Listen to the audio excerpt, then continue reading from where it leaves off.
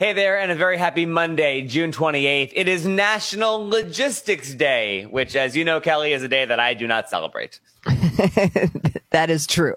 That is true. Well, then maybe you should today. Yeah, there you go. I will put the logistical work in to logistically celebrate National Logistics Day. It was also National Paul Bunyan Day, but I figured we'd go with logistics. Okay.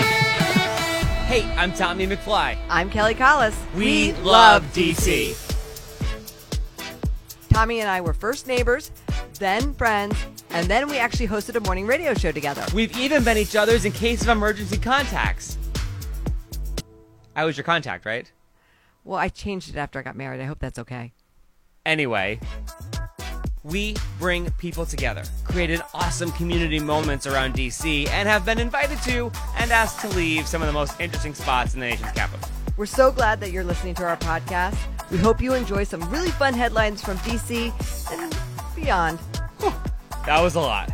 Let's get started.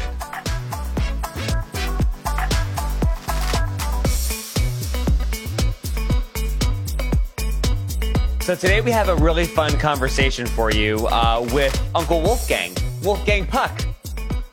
I love it when he comes through DC because he does always try to take time to talk to diners and the media and promote whatever it is he's promoting. I think it's about time as well, Kelly. You and I tell the story of the time that Wolfgang Puck got us drunk at his restaurant. Yes, that was after he taught me how to make a souffle for Valentine's Day. True story. We were at The Source by Wolfgang Puck, R.I.P., which was a wonderful restaurant in the museum. Kelly was newly single. We did a Valentine's segment with him. I'm sure you can find that in the bowels of YouTube somewhere. And he was like, do you want to hang out? We're like, yes, we do. And so we started drinking, it was gin cocktails, right? I believe so. Yeah, and I don't drink gin. I think it was, but Wolfgang had made it himself, so I was just like, okay, I'm drinking gin. And then all this food came, and then Wolfgang was like, another round, another round, another round. And I think we had somewhere between 300 and 700 drinks that day. And then as dinner was starting to happen, because people were coming in for dinner because we had started drinking at 2 p.m, he gets up and he's like, thanks for coming. By the way, I never drink at my own restaurants. And we were like, what? So Wolfie was sipping water and Kelly and I were not. Yes, and we told, I believe I taught him a couple new slang phrases that are not safe for work or for children. That single Kelly was pretty used to at the time. Also, in a very DC moment at that restaurant, because it was on Pennsylvania, you got a lot of like lobbyists and bigwigs. Remember, Wolf Blitzer walked in. That's right. Oh my gosh. Yeah. It was Wolf and a bottle of gin. Yes. So it's cool that he came back, and his new restaurant in DC Cut is I love going there. I sit at the bar. The crab fried rice is to die for. Mm-hmm. It is so great that he has been able to reopen because they had a little issue during the pandemic. Yeah, it's right on the Rosewood Hotel, right on Thomas Jefferson in Georgetown by the canal that's reopening, all the things. On 31st. I mess those up all the time. Thomas Jefferson's the other one. Yeah, right, on 31st on the canal. That is so true. But it's delicious. He made a lot of time. We sat at the rooftop of the Rosewood and we chatted over breakfast about his new Disney Plus documentary that's coming out. Some really rough stories from his childhood. Talks about the restaurant just scene in DC and the future of restaurants. Also, I learned a very valuable lesson. Do not call Cut a special occasion place. He was not pleased about that. It is a place that you can go every day for things like burgers or cocktails, or you can also have a tomahawk steak if you want, but it is not a special occasion place that you just take your grandmother to once a year. He was very clear about that. Okay. I'm glad I didn't say that. Just to give you a preview and a flavor, Kelly, of what to expect when you hear our conversation with Wolfgang Puck. Here it goes. How's it going, Wolfgang? Thank you. Excellent. Being here in Washington is always a lot of fun, meeting a lot of old friends and customers, so it's really a great place to be. So I'm excited. The restaurant Cut here is doing really well already. We are back in business. The only problem is we don't have enough employees. So if ever you look for a job, as a cook, as a waiter, we are hiring. I was just pouring your coffee earlier. I'm not sure I'm able to do that. I was a little nervous. Well, you start as a busboy. I think a few tips, and then you can move up the ladder. Let's talk about Cut here in D.C. because you opened up, and then there was the pandemic, and then you reopened, and then there was a fire in the kitchen, and then you got closed down again because of the regulations and everything. Yeah. How has your team just not lost their minds through all of this stop and start? You know, I really must congratulate Andrew and Evan, our manager, and Andrew, the chef. They did such an amazing job and holding the whole team together through all this adversity. You know, it's really difficult. You know, people didn't know. Do they gonna have a job? Are we gonna reopen and everything? And I think Andrew, the chef, is so talented, but he's also a good manager, and Evan the same thing for the dining room. So I think I have two great people here, and that's why the restaurant is working so well, because we have a fantastic team. Well, you mentioned needing people to work too. Is it Cut being a high-end, like special occasion, awesome restaurant? Are Not you special occasion. What I mean, are you talking every day about? is a special occasion. You right? can go have a drink at the bar, maybe a little ceviche or things like that. That's very true. And then, you know, I know it's not a McDonald's, you know, we don't call it McPuck or anything like that. So, but I think it's not just for special occasions, it's for every day. You know, you can use part of it. You come for a drink, or you have a hamburger if you want to at the bar. Or you're gonna have a nice dinner with a tomahawk steak, or my favorite, our duck, our baking style duck. It's really perfect. So now, are you seeing getting employees back in the door? Is it a restaurant like Cut that's like a beautiful high-end restaurant? Yeah. Are you seeing that versus other spots, or is it just kind of across the industry? It's still very difficult to find enough employees to really do and open up. Like, we are not open for lunch because we don't have enough people working. And I can't open with no workers. So I think it's really still hard. I still think since the unemployment checks and the government help, you know, the federal and state help. So I think some people say, I'm going to go back to work. I take the summer off. I go to the beach. I spend time with my family or whatever. I think come September, things will change. Well, let's talk about just your experience through the last year, because you're like a global guy. You're always in all the different countries for all your different restaurants. Did COVID shut you down, or how did you get through? I had to shut down the restaurants, but not me. I just fled COVID wherever it was. Like I traveled around the world. I was in Istanbul. We have Spago in Istanbul, so I was there last summer. And then I went to London. We have a Cut there too. So I really never slowed down. You know, I went to visit our children. Alexander and Oliver go to school in Switzerland. I went to Switzerland. And so for me, I went to the office all the time. So I think life was almost normal, except it was difficult. Like when we shut down at Thanksgiving in LA again, and we opened just for takeout, and I didn't check the P&L, and we lost a fortune. I said, oh my God, why did I open up for that? You know, I wanted everybody to work. I want people not to be stranded, because at that time, you remember from Thanksgiving to, I think, when the inauguration and even afterwards, there was no federal help for the employees. Right. So I said the right thing to do is try to keep everybody, but we lost a lot of money. So. Now, as we're looking forward to whatever comes next in the summer of the Roaring 20s, what are you seeing for Cut? What are you seeing for this place? Well, I really believe Cut here in Washington is picking up already. You know, last night the restaurant was totally full. Today we are sold out. So I think it's really going back. People want to go out. You know, we are not used to being at home all the time. We are not used to warming up food from takeout, or we are not used to cooking at home all the time.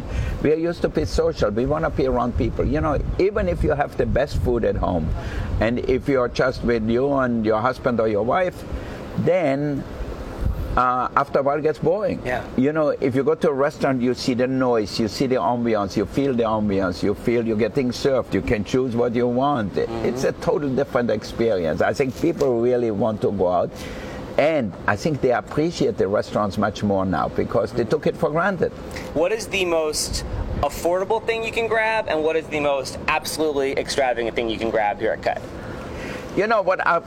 Extravagant doesn't mean it has to be the most expensive thing. That's true. But you know, if you're a simple guy like you, you come to the bar and have a cocktail and a hamburger, or a glass of wine, or a glass of champagne, and maybe a ceviche or something like that. So you can nibble a little bit, or you come to the restaurant and you have a delicious Peking style duck, or you have a big steak, a porterhouse or a tomahawk. We have some amazing chocolate leeks, or right now asparagus are in season. We even gonna have, in the honor, you know, they are doing a biography on me, a documentary. Yes. So we're going to have Wiener Schnitzel on the menu because that's my childhood favorite. I feel like you and I have made Wiener Schnitzel a dozen times over the years. Yeah. Now, about your documentary, it's going to be on Disney Plus. What was that like going through that process? Because you talk about things that you've never talked about before, and you talk all the time. Yeah, no, I cook all the time. You talk all the time. You talk the talk, I walk the walk. Perfect. That's true. That's true. That's true. See? What was that like for you telling those stories? They're it very was personal. very difficult to revisit because my first 14 years in my home, my stepfather was really impossible. He was drunk, he was bipolar, he screamed, he abused us, and so it was really a bad experience. When I was 14, I left my home and moved 50 miles away and started an apprenticeship as a cook.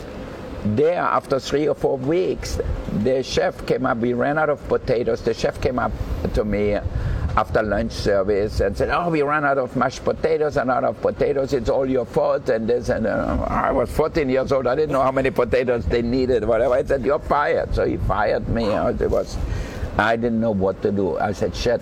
My father told me I'm gonna be back in months. You know, he said, "Oh, you're good for nothing. You're not gonna stay there," and everything. He always told me I'm good for nothing. So each time there was something not the way he wanted, he said, "You're good for nothing. Get out of here," you know. And then when that happened, the chef fired me. I said, "I cannot go home. I'm not going home. That's the last thing." So I went where in that city there's a big river going through. So I went on a bridge. I said I would jump in the water before I go home. So I stood up there as a little kid. You know, I was 14 years old, and stood and looked down and thought what will happen, you know. And finally, like the light went up in my head, and I said, "I'm gonna go back tomorrow and see what he's gonna say then." So I went back, and the apprentice who was ahead of me was so happy to see me because he didn't have to peel potatoes and onions and everything, you know. He had to do it already for 6 months or so. So he hid me down in the vegetable cellar, and I was peeling potatoes and doing all that, and he was bringing me a sandwich or a little soup down there, and then I sneaked in and out of the hotel like when the chef wasn't there. He said, "Okay, you can leave now, the chef is gone," or whatever. So then like after 2 weeks or so, the chef comes down and sees me there in the cellar, and he grabs me and said, tried to take me out, and I screamed and I said, I'm not leaving. And then he called the owner of the hotel, and then the owner said, all right, if he's so insistent that he doesn't want to go home or whatever, let's send him to the other hotel. They had another little hotel and restaurant in town. So I went there, and there we had a lady chef, and she was a little nicer. She said, "You know what, just do what they tell you to do and don't make any waves, and everything will be fine." So because she had kids too, so she was a little more understanding. So I did that for 3 years. But still, I didn't know if I'm going to cook for the rest of my life. Like, I had a friend a few years older than me. He was a truck driver. He was driving a truck, and he was getting paid a lot of money. So they said I could be the co-driver for a while, and then I get the truck to drive too. And I was thinking, like, that's what I'm probably going to do. But then I went to France, and then I went to a restaurant called Beaumanière in Provence. And there, Raymond Tullier, the owner, was the most amazing guy, you know. There was a 3-star restaurant, so the way he cooked and everything, and I remember him bringing Elizabeth Taylor into the kitchen and Pablo Picasso into the kitchen, and the French Prime Minister then Pompidou came into the kitchen, and I said, I want to be like him. And he was the first one who really trusted me. I was 19 years old. I was working next to him making the sauces and everything. And whenever he took a day off, whenever he went somewhere, he said, Wolfgang has to be here to do the sauces. He's the best one at that. Meanwhile, we had 20 other cooks in the kitchen, and he really thought that I had a certain talent or something. And that made me feel really good for the first time. That's incredible that those people along the way changed your path completely. Totally. And so when, to me, I always said, he was really my mentor. He passed away a long time ago. But without him, I don't know if I would have been a cook or a truck driver or something else, you know. So I think for a lot of young people, you know, they really need a mentor. And they need somebody maybe who can inspire them, and then you become just as passionate. Like Raymond Tullier at Bomania was so passionate about the food, about the ingredients. We had 6 gardeners. They brought the smallest green beans in the springtime, or peas, or the best strawberries and melon. So we had like the freshest, best ingredients. They harvest them in the morning and then we cook them. So we didn't have to do that much to it, but the quality was so good. And he was so passionate, and I think that rubbed up on me. So how did this upbringing change your perspective as a father and as an employer? Because those are kind of the same thing in a way. Yeah, no, totally. I think, first of all, it was always difficult for me to find balance in life. You know, I was so obsessed with the restaurant. Yeah. I remember in the old time I said, you know, the restaurant is, I'm going to spend every day at the restaurant. When I opened Spargo, I spent every day at the restaurant. It's only like since the last maybe 10, 15 years when my wife Galila told me, you know, Wolfgang, you're going to have to enjoy life too. You have a family, you have responsibility. And now I'm really in partnership. We work together with Galila, so she takes part of the burden of me and does things like when we build a restaurant, she chooses the designers, she watches over the design, the decor and everything. We just started a new company. Hopefully it will take off and be great, and she's the CEO. So now I have somebody who actually works with me and has my back 100%. How is that working with your spouse? Because a lot of us over this last year have been working from home with our spouse in a very tight space. Yeah. So any advice for people who are doing that, or how's it going? Well, I think it's better if one person leaves the office and not to be together. I think. So she's the boss, basically. Yeah, spend the time in the bedroom together, but not in the office. That's sage advice, Wolfgang. That's sage advice. Okay. So we're seeing now with the Biden-Harris administration that they and members of the administration are hitting the D.C. restaurant scene again, which is great. We've seen them show up at Le Diplomat and all kinds of places. Yeah. Is Cut ready for a presidential or a vice presidential visit? Absolutely. I think we are totally ready for them, and I think Andrew and Evan here, they are doing such a great job, so I would not worry. If they call me up, the president or the vice president is coming, I wouldn't worry. You know, I think I know they are very talented and they do a great job. Do you have plans for that sort of thing? Because when you owned The Source, there was politicians and famous people in there all the time. What happens in back of house when it's the vice president's coming or the first lady's coming? Well, everybody is nervous because security comes and, you know, they go through the whole thing, checks out that there's nothing suspicious in there or whatever. But I think for us, we are used to serve people like that all the time. I still remember when Biden was vice president and he came to Cut in Beverly Hills. And he was so friendly with all the employees and everything. And generally, when they come to a restaurant, they're on their best behavior. They say hello to everybody. So I think it's really great for all the employees because they feel good. They said, we served the president. We cooked for the president or the vice president or the secretary of state. Jose Andres.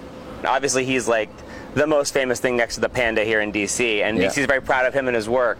What do you think about, feeding the world and chefs doing good and chefs being frontline responders? Well, we were always involved, and I think when I started Spargo 40 years ago almost, so I told everybody we have to be interested in our community if we want the community to be interested in us. So the first year I opened, I did a big benefit with chefs. All chefs, that was the first time chefs got together. Like I remember Paul Prudhomme and Jeremiah Tao and Alice Waters and Mark Miller and Larry Fortune from New York. And the proceeds went to Meals on Wheels. Awesome. You know, so we started that in 1982. Now, Jose Andres does it on a big scale. You know, he gets government funding, so he doesn't have to go out and raise millions and millions like we did. But I think it's really amazing how much chefs give back. You know, if everybody else, the lawyers, the artists, the actors, the musicians would do the same thing, I think we could feed a lot more people. And I think in a way, it's almost sad to see how much waste we have here and how much hunger there is. Or, I don't know here in Washington, but in LA, the homelessness is crazy. Yeah. It is so sad to see that we are in America. We are the richest country in the world, and we cannot find a way to help these people. And I think, some of them emotionally are not stable, some of them mentally are not stable, some of them just got thrown out of their house because they couldn't pay it, they couldn't get a job. So I think we should give people the minimum living standard, that they have somewhere a soup kitchen where they can go get their meals, they have somewhere a bed where they can sleep and take a shower. Because if you live in your car in a tent, how are you going to find a job? It's impossible. Right. So I think when I look at our politics, that we cannot figure out how to take care of the people at home. And I look at the mayor in LA, I live in LA, I said, if he would be a businessman, he wouldn't even get the Z. He would be... And as a grade? As a grade, yeah. I said, what the most important part is?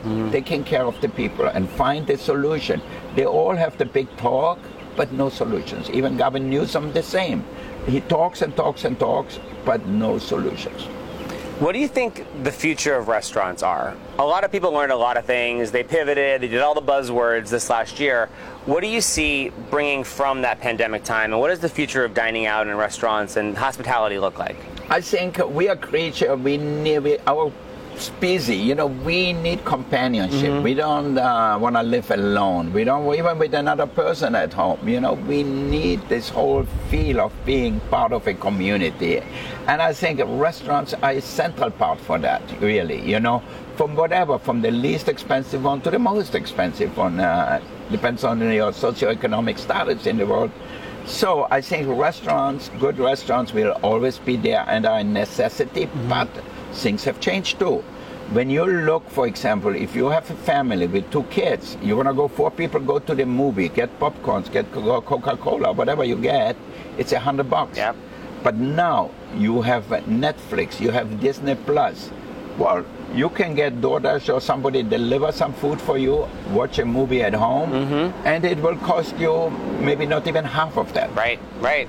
So it's, I think that because of the pandemic will stay. People will stay at home too and get food delivered. I think the food delivery system, obviously that had such a big boost during the pandemic, and I think it will go down a little bit because people go out again, but it's here to stay. How was it making your food? Because the food that comes out of your restaurants, it's always beautiful and well appointed and it's plated. How was it for you having to put it in a box and figure out how to make that same thing happen? It was exciting the first 2 weeks and say, okay, we're going to feed everybody. And then I said, you know what? I am not born to do that. This is not what I want to do, to put everything in containers and then send it out. But we did a few interesting things where we sent people, like, let's say you want to make a mushroom risotto. So the people got the rice, the chopped onions, garlic, all the ingredients for risotto. And then we do cooking classes online. And people really loved it. I have people now come to the restaurant and said, oh, I can make the risotto as well as you do. I said, well, then go make it. I said, I did it already with you on Zoom. That's awesome. That's awesome. And as we wrap up, you're in DC a lot for your restaurant. Yeah. It's really great to see you here. Thank you. I know you spend a lot of time in the restaurant. Yeah. But when you get a minute to walk around the city or you get a minute to experience DC, where can we find you? Well, so far you can find me on the terrace here at the hotel, which I love, especially at night, have a drink, but mainly down in the restaurant, in the kitchen and in the dining room. And I think for me, when I come here, I should go out more often to experience the city, but I always feel guilty. And I said, well, I have to be in our restaurant. What about if the guests are looking out for me and I'm not there and they see me in another restaurant? And I remember one time Is that your ride? It's your ride. I think they're picking Tommy up. Look at that. Wow. Tommy's helicopter is coming. The view of the rooftop. My goodness, you get to see all the different shoppers. I know. So one time at Cut in Beverly Hills, I remember I go to a table to say hello or whatever, and the customer looks at me and said, it's so nice to see you here. I went to Gordon Ramsay's restaurant like 3 times and I never saw him there. And I said, you can't because Gordon Ramsay is here. Look, 2 tables over was Gordon Ramsay. And so I brought the guy over to say hello to Gordon Ramsay. It was so funny. And he told him, he said, why you're not in your restaurant? Gordon just looked at him.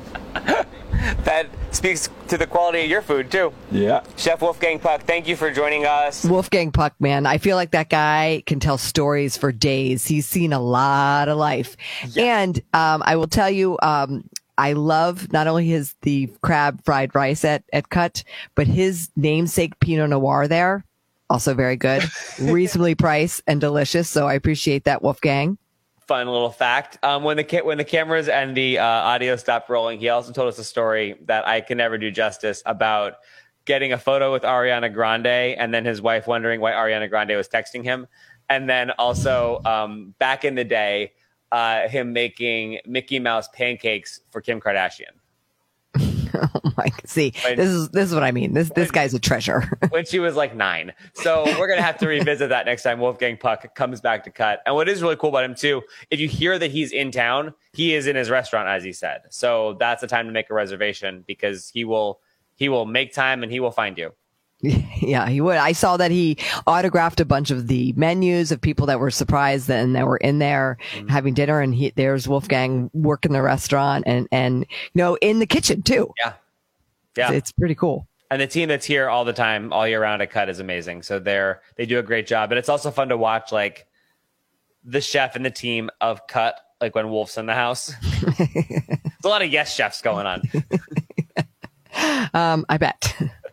And by the way, if you would love to watch the Wolfgang Puck documentary, it's on Disney Plus right now. And we would love for you to give us a 5-star review because my goodness, if we're not bringing you 5-star content, I don't know what is. You can also go back and watch past episodes, listen to past episodes of the Tommy and Kelly Show anywhere you get your podcasts. And we'll see you next time.